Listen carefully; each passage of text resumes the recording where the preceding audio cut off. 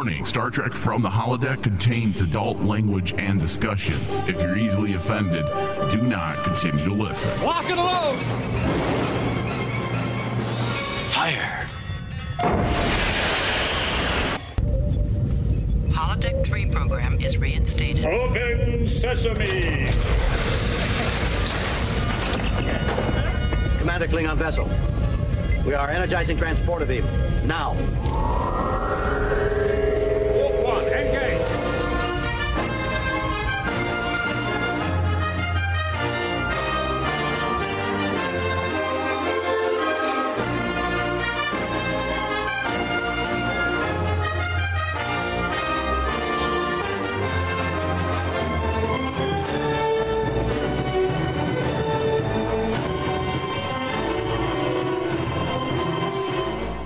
Hello, welcome everyone. Welcome back to Star Trek From the Holodeck. We've been away on holiday break, which I think all of us needed those 6 to 8 weeks off.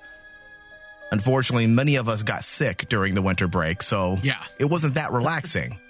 It was more or less healing. And now we're trying to get over the sniffs, the drips, and the coughs. So if I have to suddenly turn my mic off in the middle of the show, please don't be alarmed. Also, if I forget to turn my mic off and you just hear coughing all over the place, I am very sorry. I apologize now. Where's our medical shots from like Star Trek where they just would walk up to someone and then just... I need a medical tricorder. Medical tricorder, please. We need an EMH? EMH. It's emergency medical hologram. Yeah, I need one of those. But can I make my hologram look like I was waiting. T'Pol? I was waiting. I was gonna say you would probably make the EMH into T'Pol. Yeah, why a bald guy? Come on, I look at an old ugly guy every morning in the mirror. Why do I want to see that? See that? Please, emergency sexy hologram, please. I'd have mine to be Jerry Ryan. I need my penis checked again. What's wrong? Nothing. Why don't you tickle it a little bit and jerk it just to make sure it works? Mike, this is not how this hologram is supposed to work. It will do whatever I say. I am Captain Harvey Weinstein here. Hello, everyone. Welcome. All right. So if you are a new listener to the show and you have found us because you are all into Picard, well, welcome. I am Michael Flores, your host, and in the studio with me forever is David Sabal. Hello, David. Hello, everyone. Yeah, so we're back. The network typically closes down shop completely from mid-December to mid-February, but we do come back partially for TV events and shows, and this is definitely an event worthy of coming back early from our winter break. We are going to be discussing and breaking down the very first episode of Star Trek Picard. There has been a lot of speculation about this series. How will they handle the obvious Kelvin timeline connection because of the Romulan supernova? How will the aftermath of Nemesis factor in? The death of Data? There are a lot of things that are going on within the mind of Super Trekkies. I know I'm including myself in that equation there. There's just so many things are being thrown at me. Like, well, how are you going to do this? How are you going to do this? How are you going to deal with that? There is so much Star Trek canon that is very deeply connected to Picard as a character. So it has created a lot of questions. I know my mind was spinning with how the showrunner, Michael Chabon, is going to do this. Yeah. And quite simply, the answer is very delicately, right? I was surprised, actually, he was tackling it very delicately. I was expecting, them to just ram it in because shields up. But honestly, the questions that you posted, that's a lot to ask to try to solve. Right? Prepare for ramming speed. Yeah. What is Chabon Worf from First Contact? First Contact. But First Contact, not Force Contact. What world, David? Are you not here? But the questions that you pose, especially connecting the supernova, which we all know connects the Kelvin timeline, and I'm going, that's one of the biggest questions, and I dreaded what Shiban had to do to actually answer that. And you're right. Actually tackling it more delicately made more sense. Yeah, you have to be very careful. You don't want to go to ramming speed just yet. You need to slowly ease the audience in. And before we jump into the nuances of the episode, I want to say, as a Star Trek fan, not a critic, I feel like there was an earnest effort from Shaban and his team to deliver an authentic piece of Trek. And that's what I was looking at more than anything, more than my fan wants. And we can be real here for a moment. Every single one of us Star Trek fans, we're always going to have our fan wants. Yes. But we cannot allow our fan wants to take over, or I should say, not allow us to see a good story unfold, because it may not be exactly what we had expected or maybe even wanted. And the way the episode started, moving towards Enterprise D, which was that's a nice little fan moment. It was nice. Moving towards Enterprise D and into 10 forward. Essentially picking up where the TV series had ended with a poker game. If people don't remember that, that's how TNG ended. They all sit down to play poker, and having Picard say in those very opening moments when he's playing poker with Data, I don't want the game to end. Yes. That hit me. Well, it reminded me of like that same game you're talking about, the way they ended, where Picard looks at his crew and says, I should have done this sooner. And at the end of end of the season. End of the season. Yeah. And then you go to this where he goes, I don't want the game to end. And I'm like going, oh, that hits you right in the feels, especially when you take into context that the last time we ever saw this type of scene was he was surrounded by his entire crew. And then you parallel that with him and just Data. There's no one else.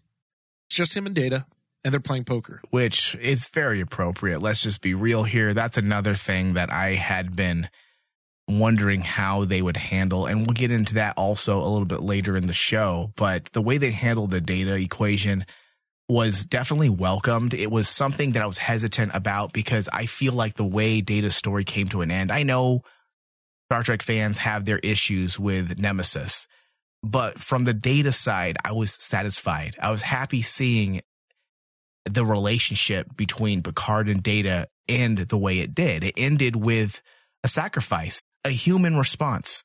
Yeah. A robot wouldn't make a decision like that. A simple android wouldn't make a decision like that. He sacrificed his life for his captain, for his best friend. And the way they ended his story, I felt was heart-touching. It was appropriate for the run of Picard's story and Data's story. And I didn't want them to mess that up. And the way they continued it so far in this episode, I was very pleased. Yeah, because they paid homage to it, honestly, because showing the fact that Picard, not just as a captain, but as a human being, that's how that sacrifice affected Captain Picard, was that his friend sacrificed himself. I love the fact that during the episode, when Picard ever refers to Data, it's almost like his best friend. It's his best friend that basically just sacrificed himself. Yeah.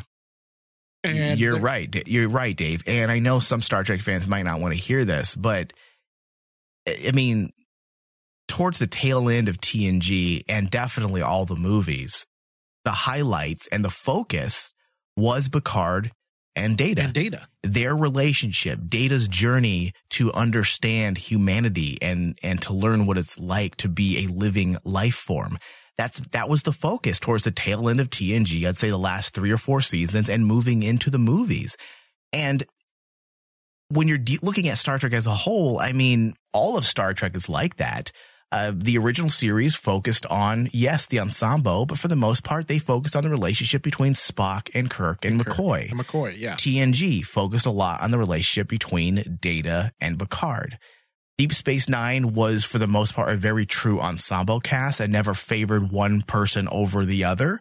But then you look at Voyager. It was, for the most part, the Doctor, Janeway, and 709. Those were the characters they truly focused on. They tried to focus on other characters for the opening couple seasons, but it just didn't connect with the audiences. It didn't work. And the thing about Data himself, Data's journey himself is like one of the most important, to me, is one of the most important things of TNG, is because Data's journey into understanding what it takes to be human, this synthetic life form, trying to understand what it is to be human, and then culminating in Nemesis, where he basically makes that decision that I'm going to do this because I want to save my friend. Yeah. And it's such a human thing to do. It's such a poetic way to have his story end. And now it's more or less focusing on what that sacrifice means to Picard. Yeah, I agree, Dave. And let's circle back just a moment because we're jumping way ahead. Getting back to the I don't want the game to end aspect. Yeah. I felt like that was such a great way to start the episode in those opening moments, because it was a really good way to just immediately get into the head of Picard. We know from the get-go that this is a guy that potentially regrets decisions he might have made or decisions forced upon him, as we have seen in this opening episode. Perhaps he's not living his life, the life that he wants to live or he thinks he should live. You know, he even says, I'm waiting to die. That was powerful. Yes. That was really powerful. Yeah. Well, I think a lot of us can connect to that. You know, in some level, we can connect with that. Not saying we're all living in our twilight years and we look behind at what we've been doing for the past 20 or 30 years. But I think when you reach a certain age, Dave, I'm 40 years old, and I look back and think, okay, I think we all get in ruts, you know, maybe 1 or 2 years. I don't allow myself to get in ruts more than a year, but I think most people, it's the human condition. We get comfortable and we get in a rut. Yes. And we sometimes start to look back. I'm like, what am I doing? I don't feel like I'm living. So those words were very, very powerful. And poetic. Very poetic. Very, very poetic for that character, because, like, I understand a lot of people might feel that seeing Picard broken in this way doesn't fit the character, but it actually does when you actually put into the scale that since TNG, Picard has always been seen. I think the most perfect way of seeing it was the interview where they were explaining how he's highly decorated. He's a great strategist. He's a perfect diplomat. He's this. He's the perfect human being. I just loved we got that. And then all of a sudden we get to a point where he fails in a big way. He has this climactic failure and it scars him. Because the whole time, Picard's always been the leader. Or at least he felt like he failed. And he felt like it. Yeah. And he felt like he failed. And that's what breaks him. Yeah. It's so poetic that it drives him to basically say, I think his exact words was, I've been trying to live here in solitude, but in actuality, I'm just waiting to die. Yeah. Jesus, that was like a powerful moment, but it was also like, this, all right, Picard, go out and get him. Yeah. It's time to go out and get him, because now Picard's ready to do what we all know he can do. Yeah. And the circumstances around these emotions, we're going to get into greater detail in a moment. But first, Dave, before we get too far ahead of ourselves, I want your initial reactions to this episode. How did it make you feel? Did it live up to your expectations? Those are the burning questions, Dave. My initial reaction after watching it for the first time, I was very surprised. I was not expecting this type of storytelling from the first episode, but I loved it. You didn't expect to hit you right in the feels immediately? Yeah, I didn't expect, I know, dude. I didn't expect like this really subtle, nice, nuanced storytelling where it's nicely, evenly paced. We're not going to rush things. We're not going to suddenly drop him and say, here he is we're going to solve the Kelvin timeline thing. Bang. And then off we go. No, we're going to take this nice and easy. We're going to start with Picard suddenly dealing with some more introspective things. Yeah. And I really love that. I think that's why in the beginning of the show, I think that Shiban's the only one that could possibly do this and do it justice. Because he understands how these characters function. He obviously gets it, right? He gets it. He understands how these characters need to function. Yeah. And they're not. I'm really afraid of any other writer tackling Star Trek nowadays, because to me, sometimes writers think they know Star Trek and they use the stereotype of Star Trek. Oh, David, I love you right now. Come over here. And like they automatically say, well, Picard is this. He's a Frenchman. He's this. The stereotypical things that you would expect in that character. And then that's what makes that's what makes Picard. No, I agree. No. And that's Star Trek's always been about humanity. It's been about the human condition. The journey to find oneself. Yeah. And I know people may say, well, you know, this is the Picard we thought. I mean, he has failed. He's depressed. He doesn't believe in Starfleet. But guys, Starfleet is an idea. Yes. The Federation is an idea. Okay. Starfleet and the Federation does not make Star Trek. And when I say make Star Trek, I mean it in the romantic sense, the romanticized sense. What makes Star Trek is not Starfleet, is not Federation. It's the values of the individual. Yes. It's the exploration of life, the exploration of humanity, being human, the rights and wrongs, immoral and moral decisions. And I could go on for another 2 hours talking about the nuances of what Star Trek is about. It's not about Starfleet. It's not about the Federation. That's why I don't care when they paint the Federation or Starfleet in a bad light, because it's not about them. It's about the people that will fix it and will fix the wrong. And that's the thing, is kind of like, I think one of the most impactful. I mean, this whole episode I was on a William Shatner tangent. Why'd you mess me up? I was like, I need my pain. You need your pain. But like, one of the most important scenes is Picard telling the interviewer in the middle of the interview that Star Trek is not Starfleet is not Starfleet's not Starfleet anymore. Yeah, dude, that was my favorite part. I think of the entire fucking show, because me and my brother were already talking about it because my brother loved it, and my brother's a little bit of a bro. You know, he's not like us. He's not a film douche. He's a bro. He's like, is there hot bitches in it? You know, that's the kind of guy my older brother is. But he called me and he's all, dude, this show made me cry, man. I'm like, what? He's all, dude, it just brought back all the feelings when we were kids watching Star Trek, to see Picard and, you know, Data on screen together again. I'm like, yeah, absolutely. And we were talking about one thing him and I always talk about, just like what you and I do on the show. We always talk about the moments when Patrick Stewart gets to act, where he has his flare-ups, his blow-ups, where he's all, no! Yeah. And I will make them pay. He has those, he always has those moments, those Shakespearean moments. Yeah. And dude, the opening 20 minutes when he said, Starfleet is no longer Starfleet. And the news reporter said, what did you say? Starfleet! It's a Starfleet! I can't act like him. He said it so well. Oh, he said it so well. He yelled, Starfleet isn't Starfleet. And I'm like, and that's why, Patrick Stewart, you get the fucking paycheck you get. Yeah. And you know what's amazing? I would love to see And I was just like, welcome back, Picard. Yeah. And I would love to see the behind the scenes of that scene with the interviewer. Yeah. Because Patrick Stewart, I'm sorry, if I was actually the actor opposite him and he's doing that, I would probably be like the interview too and say, shit, what do I do? I mean, did you notice, probably a real natural reaction. It was a natural reaction. Like that interviewer just has this this real reaction that I love, where she's like going, holy shit, what do I say? I can't say anything right now. Yeah. And she brings her hands up and I'm like going, I would be the same way because of how good Patrick Stewart just dropped the mic on his acting performance in that scene. Well, you bring up a great point, because Will Wheaton, he's hosting the Ready Room this year. He was talking specifically about Patrick Stewart's performances and how he remembers when he was on set of TNG that they were not intimidated by Patrick Stewart, but they were all like, there was a certain amount of intimidation. Yes, because he's so good. Yeah. And that when he really gets into the role, it makes everybody around him that much better, because they're all trapped in this, you know, this pool of talent that you feel his emotions and his passion, and it affects everybody around him, and it makes them all perform better as well. Mm-hmm.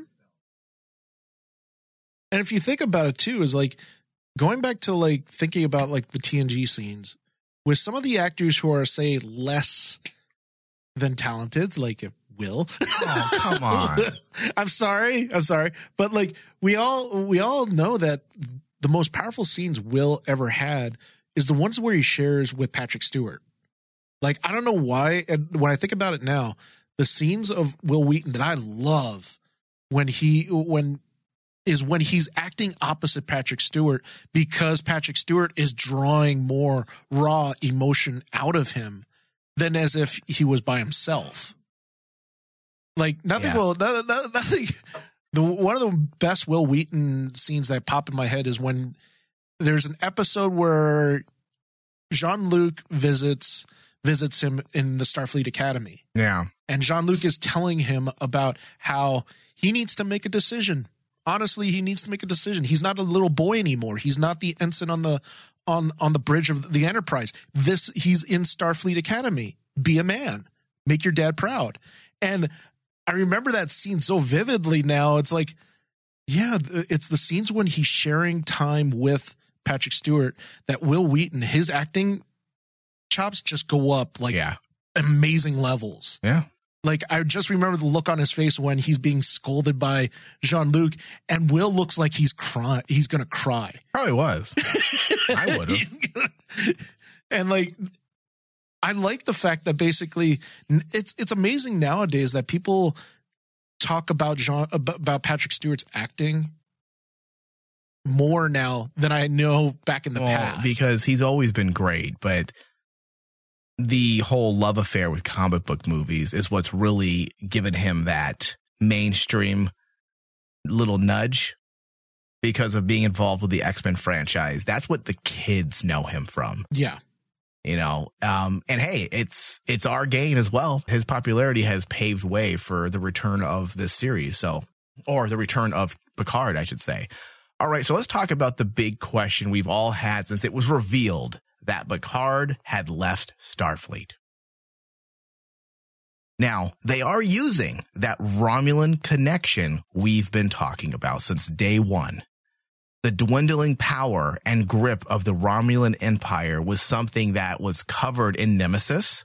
And, of course, the destruction was used as the very catalyst for the 2009 J.J. Abrams reboot. Yeah. It seems like for now, which is smart, Chabon, Kurtzman, and Goldsman, the three producers and showrunner, have carefully brushed past Spock's involvement and the impending split timeline that follows. Yes, but they did it so subtly that it really didn't bother me. It didn't bother me because it's not necessarily crucial to what is happening to Picard. Yes. And I think that's smart. Now, eventually they can cover it.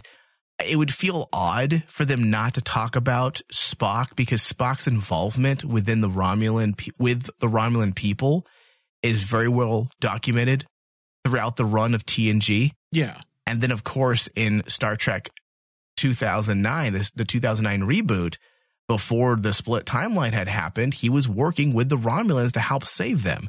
So I feel like at some point they do need to mention Spock and his disappearance. I think so too, but just not right now. Right. Not right now. Can you imagine to, like, let's say the layman, which, let's be honest, there's going to be a lot of newcomers into Star Trek. There will be a lot of newcomers who may not have watched TNG and Star Trek Voyager and the original series and all the movies. In fact, I already know there are because I've read the comment section of people who are just now getting into Star Trek because of Patrick Stewart and them being a fan of his work over the last several years and wanting to check out Picard. So if they were to throw in Spock out of nowhere, that's a lot. It's too much. It's too much. It's way too much to get into. But eventually, I feel like they do need to mention it, even if it's just something like a throwaway comment, so the rest of us nerds can be like, okay, there's the connection. Now, even though they have decided to steer away from Spock's involvement, they have decided to focus on the aftermath and the genocide that followed closely after. That's the focus for this show. That is, yeah. That's the narrative backbone of Picard's journey here, or Picard's beginning of this new journey.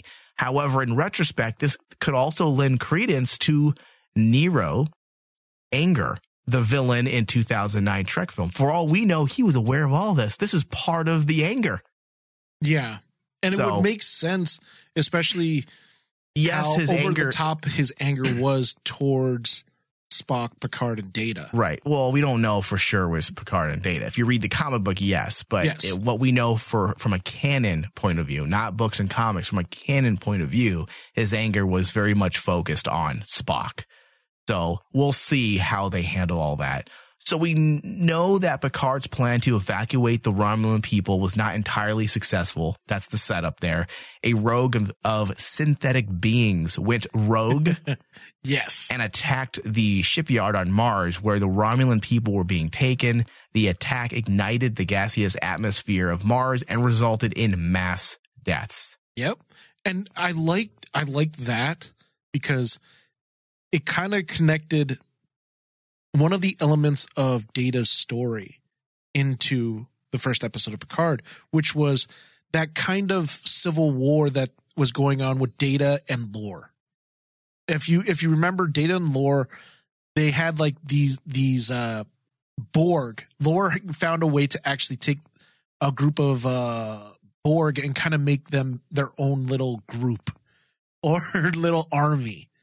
And it kind of, when they did that in this, I was like thinking, I wonder if they're trying to tie in that story element from TNG where it was that rogue synthetic war that was going on, with Hugh and Lore and Data, where Borg Hive members were suddenly getting more independent thought and will of their a will of their own away from the Hive. Yeah, it could be. Honestly, I mean, there's a lot of things that they could be doing with this. I got the sense that they were doing almost like a superhuman, genetically engineered superhuman type thing. Again, some type of, political statement on supremacy and stuff and xenophobia. I can imagine that's the route they're going. And we'll get into that. But we don't want to jump too far ahead because there's a lot to dissect. The part with the whole Romulans and the synthetics, I'm cool with it for a lot of reasons. If they do go the route of like the superhuman type thing or the supremacy type thing, it could be a great way to really dissect, again, what does it mean to be human? I was at first a little upset that they demonize synthetics because of what it does to Data's name, his story, his background. And look what they did to Before. Before was dismantled because of the ban. Yeah. So there's a lot of stories they can explore because of this. This aspect not only serves as Picard's backstory and the reason for his departure with Starfleet, but it would seem like the narrative thread, or at least the myth arc of season 1. Because as we find out, synthetics were banned. We will get into this in a moment. But more to the point, Starfleet abandons the Romulan evacuation plan, resulting in an even greater tragedy for the Romulan people. Yes. And Picard's disappointment with Starfleet's decision is what ultimately pushed him out. And it made sense too, because like Picard symbolizes the old Starfleet way of thinking that we all must help the galaxy. I mean, it ties into his storyline with Q. What makes humans so great? Well, what makes us great is because we go out there, we help everybody. Why does God need a starship? Why does God need a starship? But like, and then for Starfleet to suddenly do a 180 and say, oh no, screw the Romulans. We don't care about them right now. We just got attacked. Forget it. We're now isolationists. Yeah. It ties so well into what, in Nemesis, what was it, Shinzon? What Shinzon was telling Picard is like, your Starfleet empire is eroding, and it's now falling like the great empires, and they can't do what you always wanted them to do, which was go out there and save the day because they're a failing empire. And I thought that was so powerful, and in a way, I understand a lot of Star Trek fans saying, "Oh, they're making Star Trek look bad." No, they're not. You mean Starfleet or Starfleet? Yeah. They're making Starfleet look bad, and I'm like going, "No, they're not. They're not making them look bad. This is how progression is." I mean, do we all agree that basically the decision to ban synthetics and then leave the Romulan people to basically almost become extinct because their homeworld just got evaporated. Was that wrong? Yeah. But there's also a thought process that we just had an entire planet that was our sister planet, Mars, turn into a fireball. There are justifications. There's justifications that basically make it, quote unquote, understandable. Right. Not saying it's right, but yes, you're right. To make it palatable. It makes it understandable as a viewer. You can understand why Starfleet and the Federation made the decisions they made, because again, not just in Nemesis, but even the movie prior, Insurrection. They directly go into, I believe, the villain of that movie, Ruafo, the guy that was abusing his home planet for the natural healing abilities. And Starfleet was on board, or the Federation was on board with the idea of raping the natural resources of this planet.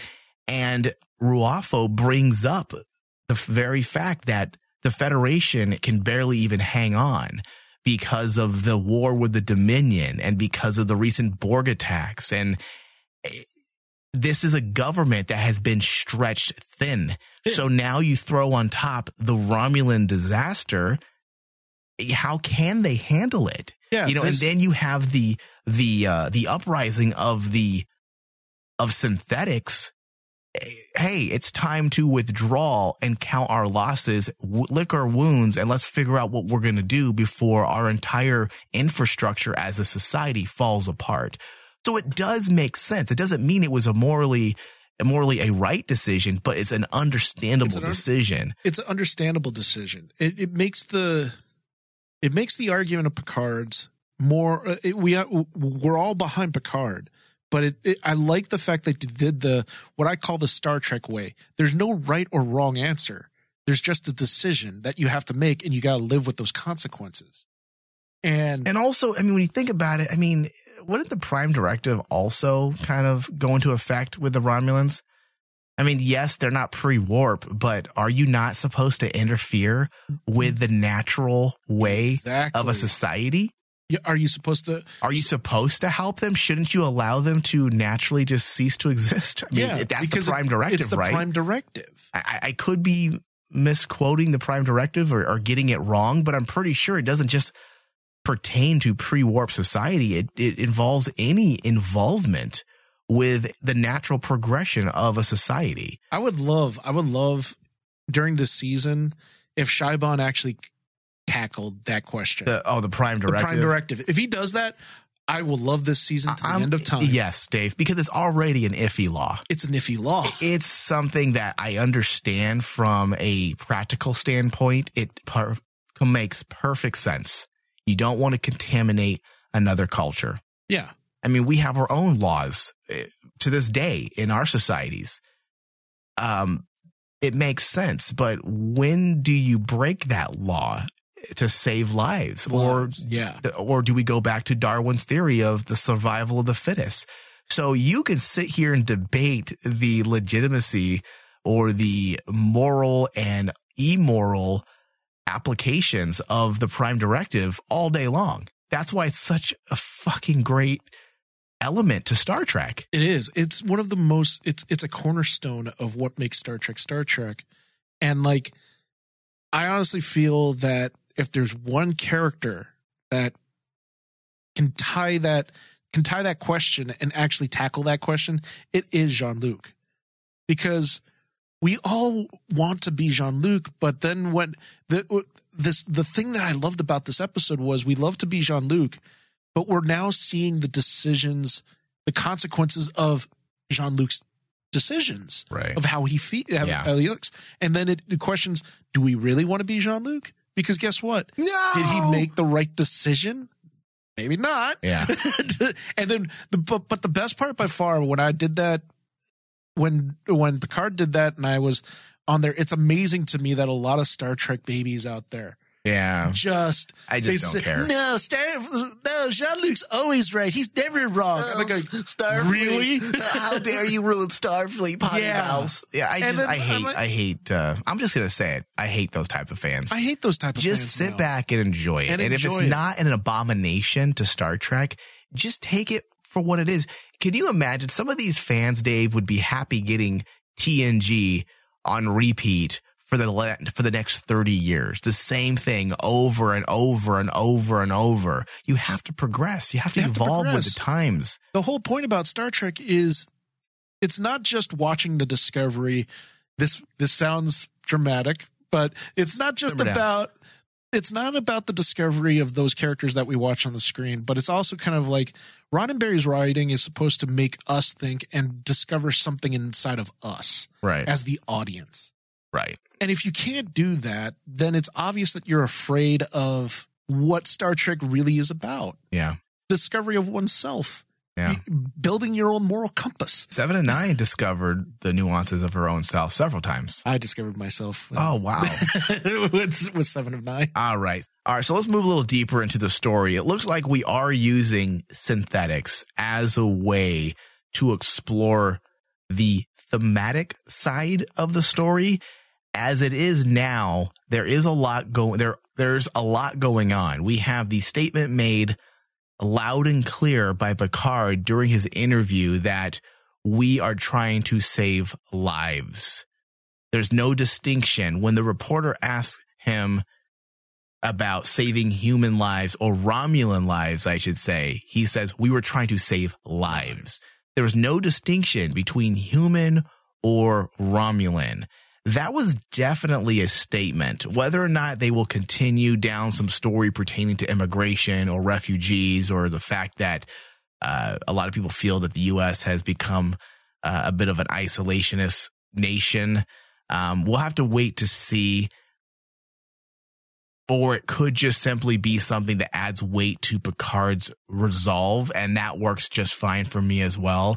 I do have some ideas based on some red carpet interviews, but I don't want to spoil anything just yet, so I will hold off until we have more to go off on. But apparently, the writers are using more relevant political scenarios. Yeah. To craft some of the major building blocks of this season's narrative. The only thing that I would say about that is I hope they do it justice for Star Trek, because Star Trek has been doing this for a very long time.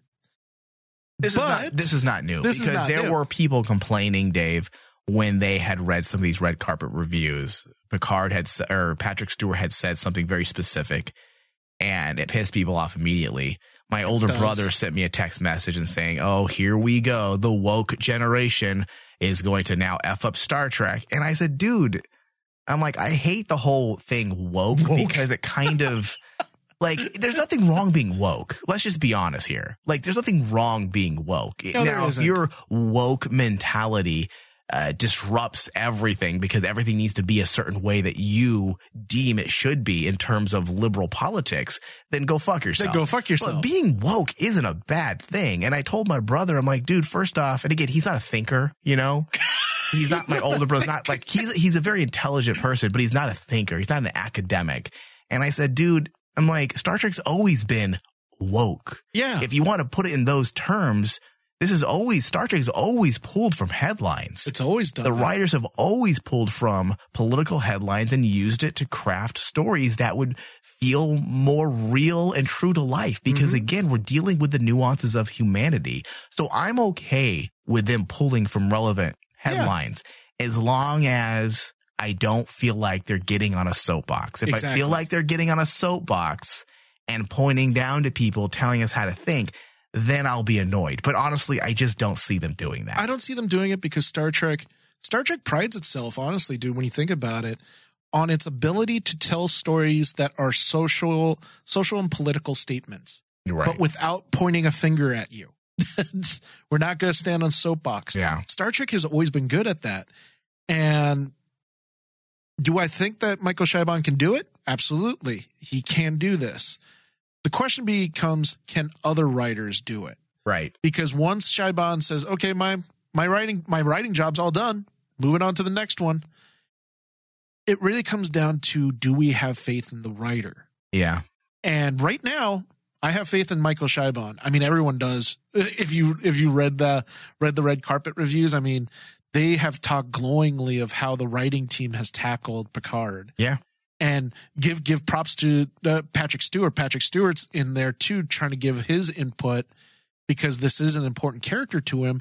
But Patrick Stewart's always seemed that type of person to understand what proper good writing is. Proper good writing. Oh my God. I should be. What about proper good speaking? Proper good speaking. I get what you're saying. And Dave, I mean, it says something about Michael Chabon when Patrick Stewart had passed on the project already. He originally said no. And then Michael Chabon had put together some ideas, some writing, some script notes, and had asked Akiva Goldsman and Kurtzman to forward it over to Patrick Stewart one last time.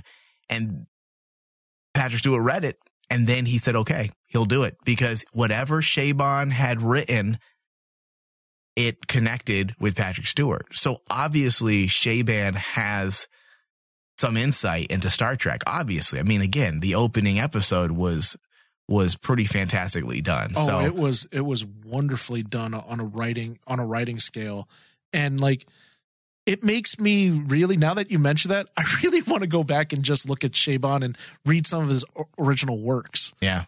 I mean, it's worth doing. I'm looking at his resume right now because I brought it up earlier. His resume. Are you gonna hire him? Hire him for a job? His basic credentials, dude. He's won Pulitzer Prize, Nebula Awards. He won the O. Henry Award. He won the Hugo Award for Best Novel.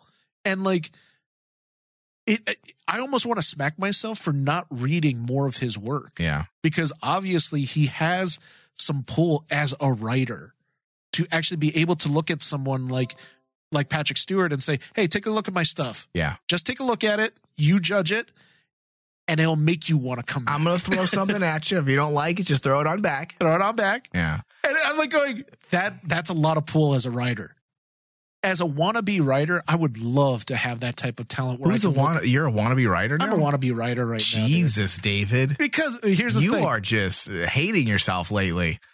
I want that type of that power and that talent to be able to look at like a Patrick Stewart, a Ian McKellen, someone who's that talented, and say, here's my stuff. It's going to make you want to come back.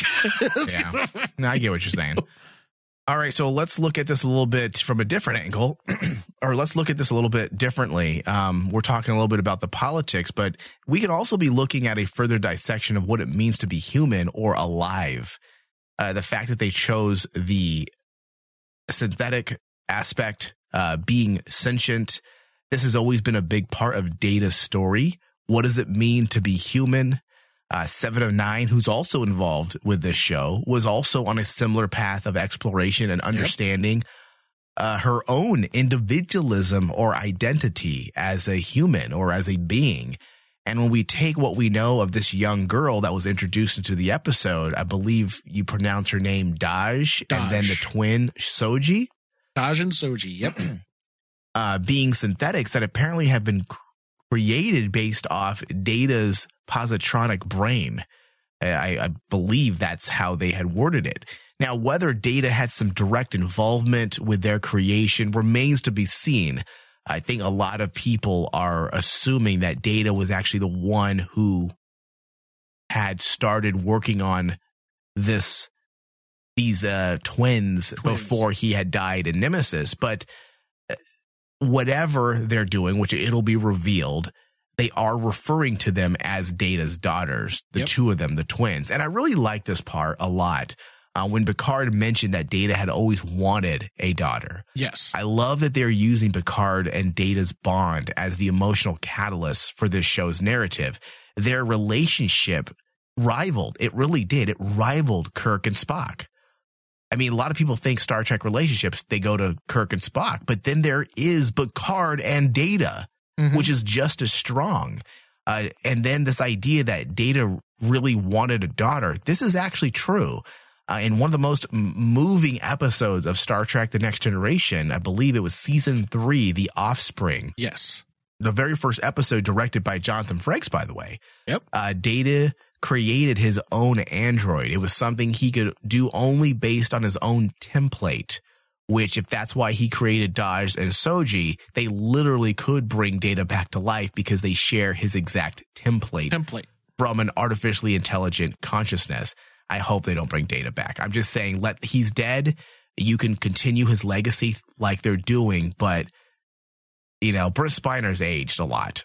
He has. And I think the de-aging, and I don't want to get off track here, but the de-aging did look pretty damn fucking great in the episode, but there are limits to it. So there's limits. We want to be careful. And honestly, there has to become a point when we can, just as fans, be able to let go of Data. This is Data's legacy. Bringing him back would ruin his legacy. Yeah, right. And because it goes back to what we were talking about, how his journey was to figure out what it means to be human. And he did. At his the very end. Story came to an end. It was the most poetic thing to do, is like self-sacrifice. And this is the most respectful thing you can do to Data's journey, is don't continue it any further in terms of bringing him back to life, but giving him that opportunity that he had desperately wanted in that episode of TNG. Yeah. Give him the opportunity to actually leave behind a legacy, to leave behind offspring. It was an emotional episode. I believe he named his daughter Lol. Yeah. I believe Lol. it was Lol. Was it Lol? Lol. Yep. Yeah. Well, actually, he let her choose her own. Data's so woke. He let her choose her own gender, species, and appearance. And she ultimately chose to appear as a human female in her 20s. So first off, this is a fucking deep cut, Dave. I mean, going way back to TNG season 3. But it's actually one of my favorite episodes. I believe it's called The Offspring. I said that. Yeah. Yeah. The episode itself is like one of my favorites because it has one of the best moments between Commander Riker and Data that I can remember, is where Commander Riker is talking with his daughter and Data walks in and basically does like I think he looks at him and says, "What's your intentions to my daughter?" And I'm like going, it's one of the funniest moments because it's like Data is actually understanding what it is to be human. Yeah. And it's when you have these moments, they may seem silly at first, but it's actually really important. It's cool seeing that character just develop these feelings that we as the audience can understand. Yeah. And that's why, Dave, I don't feel like this was contrived. I know there may be people who may not be as in the know with Star Trek, and they may say, "Oh, that feels so forced. You gave Data a daughter." But it's so, you gave him a daughter a long time ago. Deeply connected to Data as a character, and to go back to something that he had wanted, I feel like it's very appropriate. And this is how you continue the story of a character without bringing them back. Oh yeah, and diminishing their end, their story. And I'll be honest, dude, this is the one episode that had me crying when I've viewed it a couple times, and it still does. In the very end, that ending to The Offspring, when Data has to let his daughter go, that like made me bawl. Yeah. Like it made me cry because it was like, that's a sad way to end an episode. But this is Star Trek. It's supposed to be happy all the time. But now when I look at it, it hits me in that feels that basically is so poetic, and it really does. Yeah. I love that episode because it makes Data's journey so cool. I agree. All right, so let's get even farther into the whole synthetic angle a bit more. This is also where we move into additional deep cuts when it comes to TNG history. The name Bruce Maddox that was used in the first episode of Picard, which, if memory serves me, he was a bit of an asshole, a little bit of a douche. He was also a character that was used in TNG, obviously. He was the person in charge of the synthetics, the synthetic department at Starfleet, and using that name in Picard is very appropriate because Commander Bruce Maddox also appeared in a single episode of Star Trek: The Next Generation. And that episode was The Measure of the Man, the 13th episode of season 2. Maddox was a Starfleet science officer and cyberneticist working at the Daystrom Institute. Just like in Picard, he specialized in robotics and became interested in researching Data's positronic brain in the hopes that he could better understand the work of Data's creator, Dr. Soong. He was the sole voice of dissent when Data was granted entry into Starfleet, as he did not believe Data to be a sentient being. Yeah. The opinion came to be for, again, in The Measure of a Man, with the backing of a Starfleet admiral, Maddox came up with a proposal to completely disassemble an attempt to reverse engineer Data in hopes that he would discover the knowledge he needed to create new androids. Data obviously objected to the plan, as he wasn't confident that Maddox would be able to put his positronic brain back together. Maddox then attempted to have Data's objection overruled by having him reclassified as Starfleet property rather than a Starfleet officer, an individual. So Maddox is a bit of an asshole, which could be a little bit of a clue behind how the synthetics reacted. Mm-hmm. Did he play some part in their so-called rogue behavior? Did he instill some type of prejudice inside the synthetics? It might be, because if you think about it, the whole story about synthetics in Star Trek, in regards to, especially with Data and TNG, it starts with Dr. Soong. And Dr. Soong basically put a little bit of himself into Data, and that's what made Data and lore. When you say himself, his penis? That's highly inappropriate, Dave. It is highly inappropriate. But very woke. But like, the creator puts a little of themselves into their creation. So if we take that into Maddox, yeah, Maddox was a bit of a dick. I'm sorry. Trying to actually make Data into a piece of property was... That's face punching. Hey, worthy. Listen, you know what? We did it for centuries to the black folk and women. So I mean, but still, it is face punch worthy. Oh, absolutely. I'm not David. I'm not justifying saying, well, we did it. I'm saying that we have a history of being a bunch of assholes. So, yeah. So like, I was like, your idea that basically that a piece of Maddox might be into those synthetics, I like. Yeah, and I hope it does. I have a feeling. Because Maddox was not a likable character, and he did a lot of questionable things in that episode. So I can easily see them spin it to where he becomes some behind-the-scenes villain that created this problem. Yeah. All right, so let's get into B4 and what happened with him. I know this was another big question we had kind of sad about that one. Yeah, and, you know, again, it's appropriate and it makes sense, but it is a little sad. And I had talked about this with my mom, who's a huge Star Trek fan. And I feel like if we had never returned to Picard, the way they ended with Nemesis and the idea that Data would live on in B4 because he downloaded his positronic mind. Yeah, his neural net into his brother. I think it, you know, how Data was whistling the song that B4 was whistling the song, I believe that Data was whistling. So you get the idea that everything would be okay. That yes, Data died, but a part of him would live on in B4. Yeah. And that was great for the end of the TNG era, so we thought. But now moving forward, it's not over. This is really the best route they can go. And it would make sense if B4 was a subpar creation, a version of Data that wasn't as advanced. He wasn't as perfect as Data. Right. So they had stated that he worked for a time, but couldn't sustain Data's memory, essentially. Yes. And then they dismantled him once the whole synthetic aspect was banned. And dude, I mean, this whole thing, the fact that this has to be resolved. Synthetics, before the end of Picard, the synthetic ban has to be lifted, because it obviously, I think that's the point, because that's such an injustice to Data. It is. It's an injustice to Data. I think that's the entire point, because he had wanted to prove that he could be human.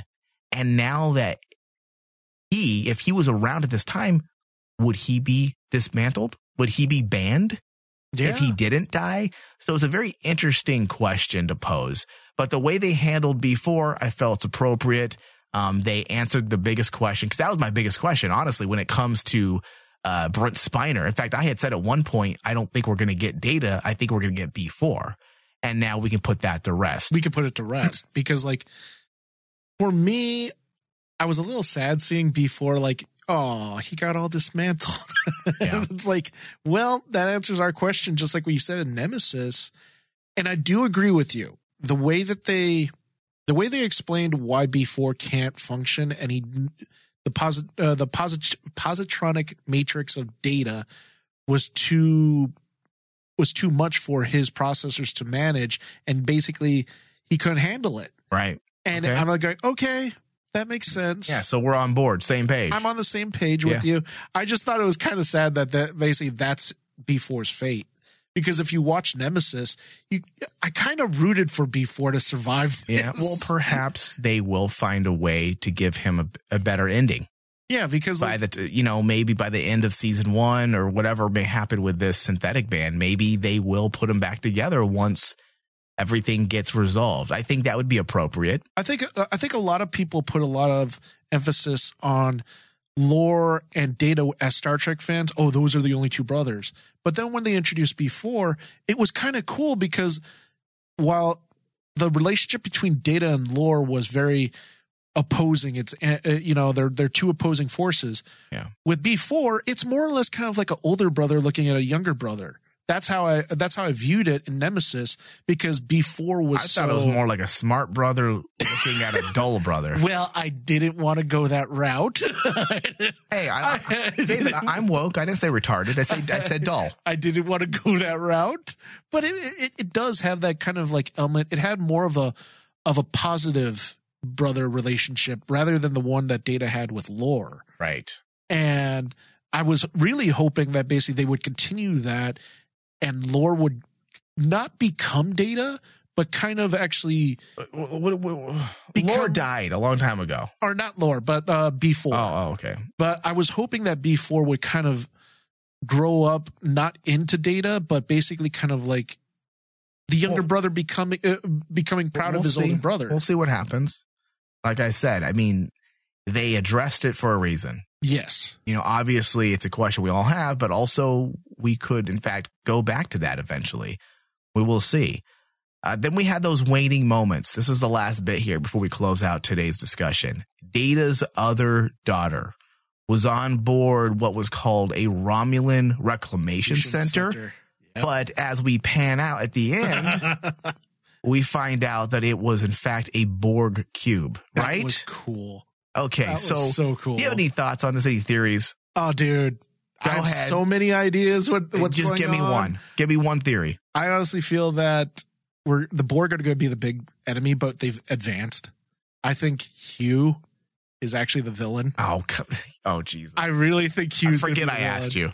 I have this gut feeling that I'm like going, it's a Borg cube, and they all basically just brought in people. Okay, you got to remember how Voyager ended. Dude, I know. They pretty much destroyed the Borg. They did, but they didn't destroy Hugh. No, because they were disconnected. They were their own individuals. So we'll see what happens, Dave. I don't really have too many theories because it can really go any direction, but I have an idea. I have a feeling that the Borg cube is in fact Hugh's. Or maybe even 7 and 9, but they're not bad. I think they're doing their part to help with the Romulan people. I think they're humanitarians, if you will. You think? Yeah, I think it's a little more simple than that. Okay. All right. If it's the simple route. Yeah. Yes. Then I can picture that. I don't think the Hugh and 7 and 9 angle is going to be simple, but I think the Borg Q is a little more simple than we all are thinking. Like it was designed to be like, oh shit. Which is a great way to end the episode. Oh yeah, because I was like trying to figure out, okay, where are they? And it looks, all the architecture looks vaguely familiar. And when they start pulling back, I'm like, this is a rather large, oh crap, it's a large Borg cube.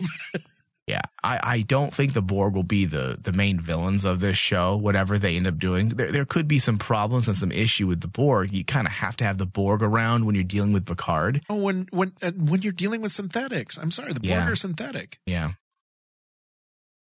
All right, Dave, final thoughts and your grade. Okay. My grade for this, I love this episode. If you guys have not been able to tell, I love Star Trek. And this episode made me love it even more. I'm so happy Patrick Stewart's back. I was really worried about the character's legacy, and not just his legacy, but all the characters that I'd grown up to love, Data and the universe of Star Trek. And Michael Chabon has done a fantastic job just showing us, hey, we're gonna take care of it. Don't worry. Trust me. I'm a good writer. And a lot of the nuances they chose to do, I really enjoyed. I loved the whole. One of my favorite scenes was actually when Picard goes back to Starfleet and he goes into that archive and you see all the little nods to TNG, where they even had the banner of Picard Day, which is hilarious. Captain Picard Day was cool. And then all that stuff was fantastic. My final grade for this episode is I'm not going to give it 100 because I don't want you throwing your screen at me, but I am going to give it a solid 95. I really liked this episode, dude. This episode was fantastic. It made me want to actually see where they're going with it.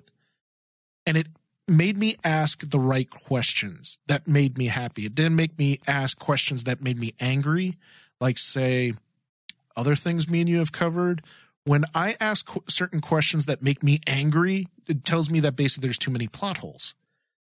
If I'm asking questions because I want to see where they're going, that shows that the writer knows what he's doing. He's pacing his story out properly to make us as the audience question, where is his narrative going? And I want to see more. So that's I'm going to give it a 95. 95. Look at you. I'm not going to give it 100.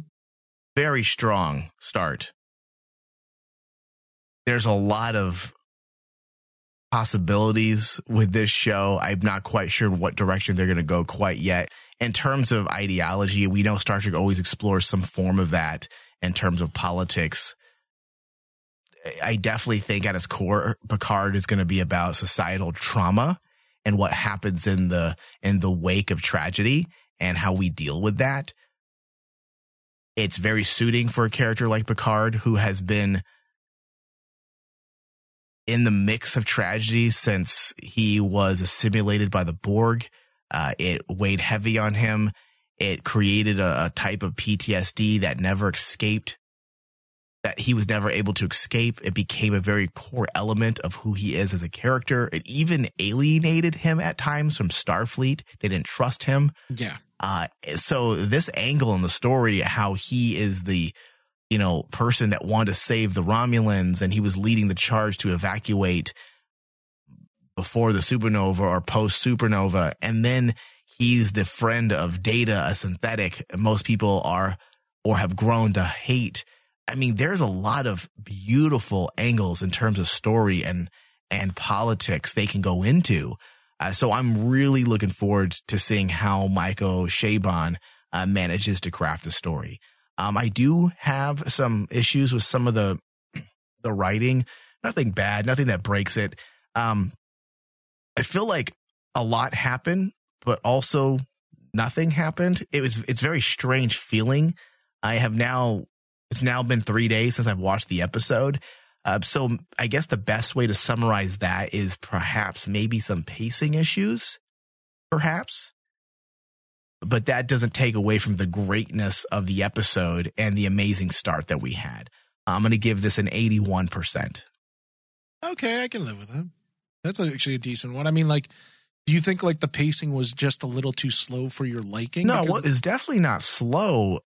I think it was appropriately slow, because maybe it was slow, but it was appropriately slow. We needed to get started. There's some suspension of disbelief issues I had with Picard suddenly acknowledging that Data had a daughter and then not really second guessing it. Mm-hmm. And perhaps that has to do with the connection. The young lady, Data's daughter, had said, "I know you know me too." Yeah. So there has to be some connection there, just besides just the picture. Just the picture. And if that's the case, if he does in fact know her at his core because of some connection by way of him being formerly a Borg and she's a synthetic, and there's more to her than simply being Data's offspring, then I would retrospectively go back and say, okay, this goes up significantly in terms of my grading system. But yeah, good episode, and I'm really looking forward to seeing what's next. I want to thank everybody for listening to our discussion. Star Trek From the Holodeck can be found on pretty much any podcast platform. Just search Star Trek From the Holodeck. Be sure to leave us reviews, give us thumbs up, find us on Twitter at From the Holodeck, Facebook.com/Star Trek From the Holodeck. We love you guys. Also, we do Patreon discussions. That's what keeps us alive here, because we don't make a whole lot of money on our broadcast discussions, some here and there through ad revenue, but mostly through Patreon. So if you want more Star Trek discussions each and every single month, we do a whole lot more on Patreon, including some pre-shows to our Picard discussions. So head over to patreon.com/Rayman Digital and pledge $5 or more a month and gain access to all of that. Thank you, David. Thank you. Live long and prosper. I couldn't help but notice your pain. My pain? It runs deep. Share it with me. End simulation.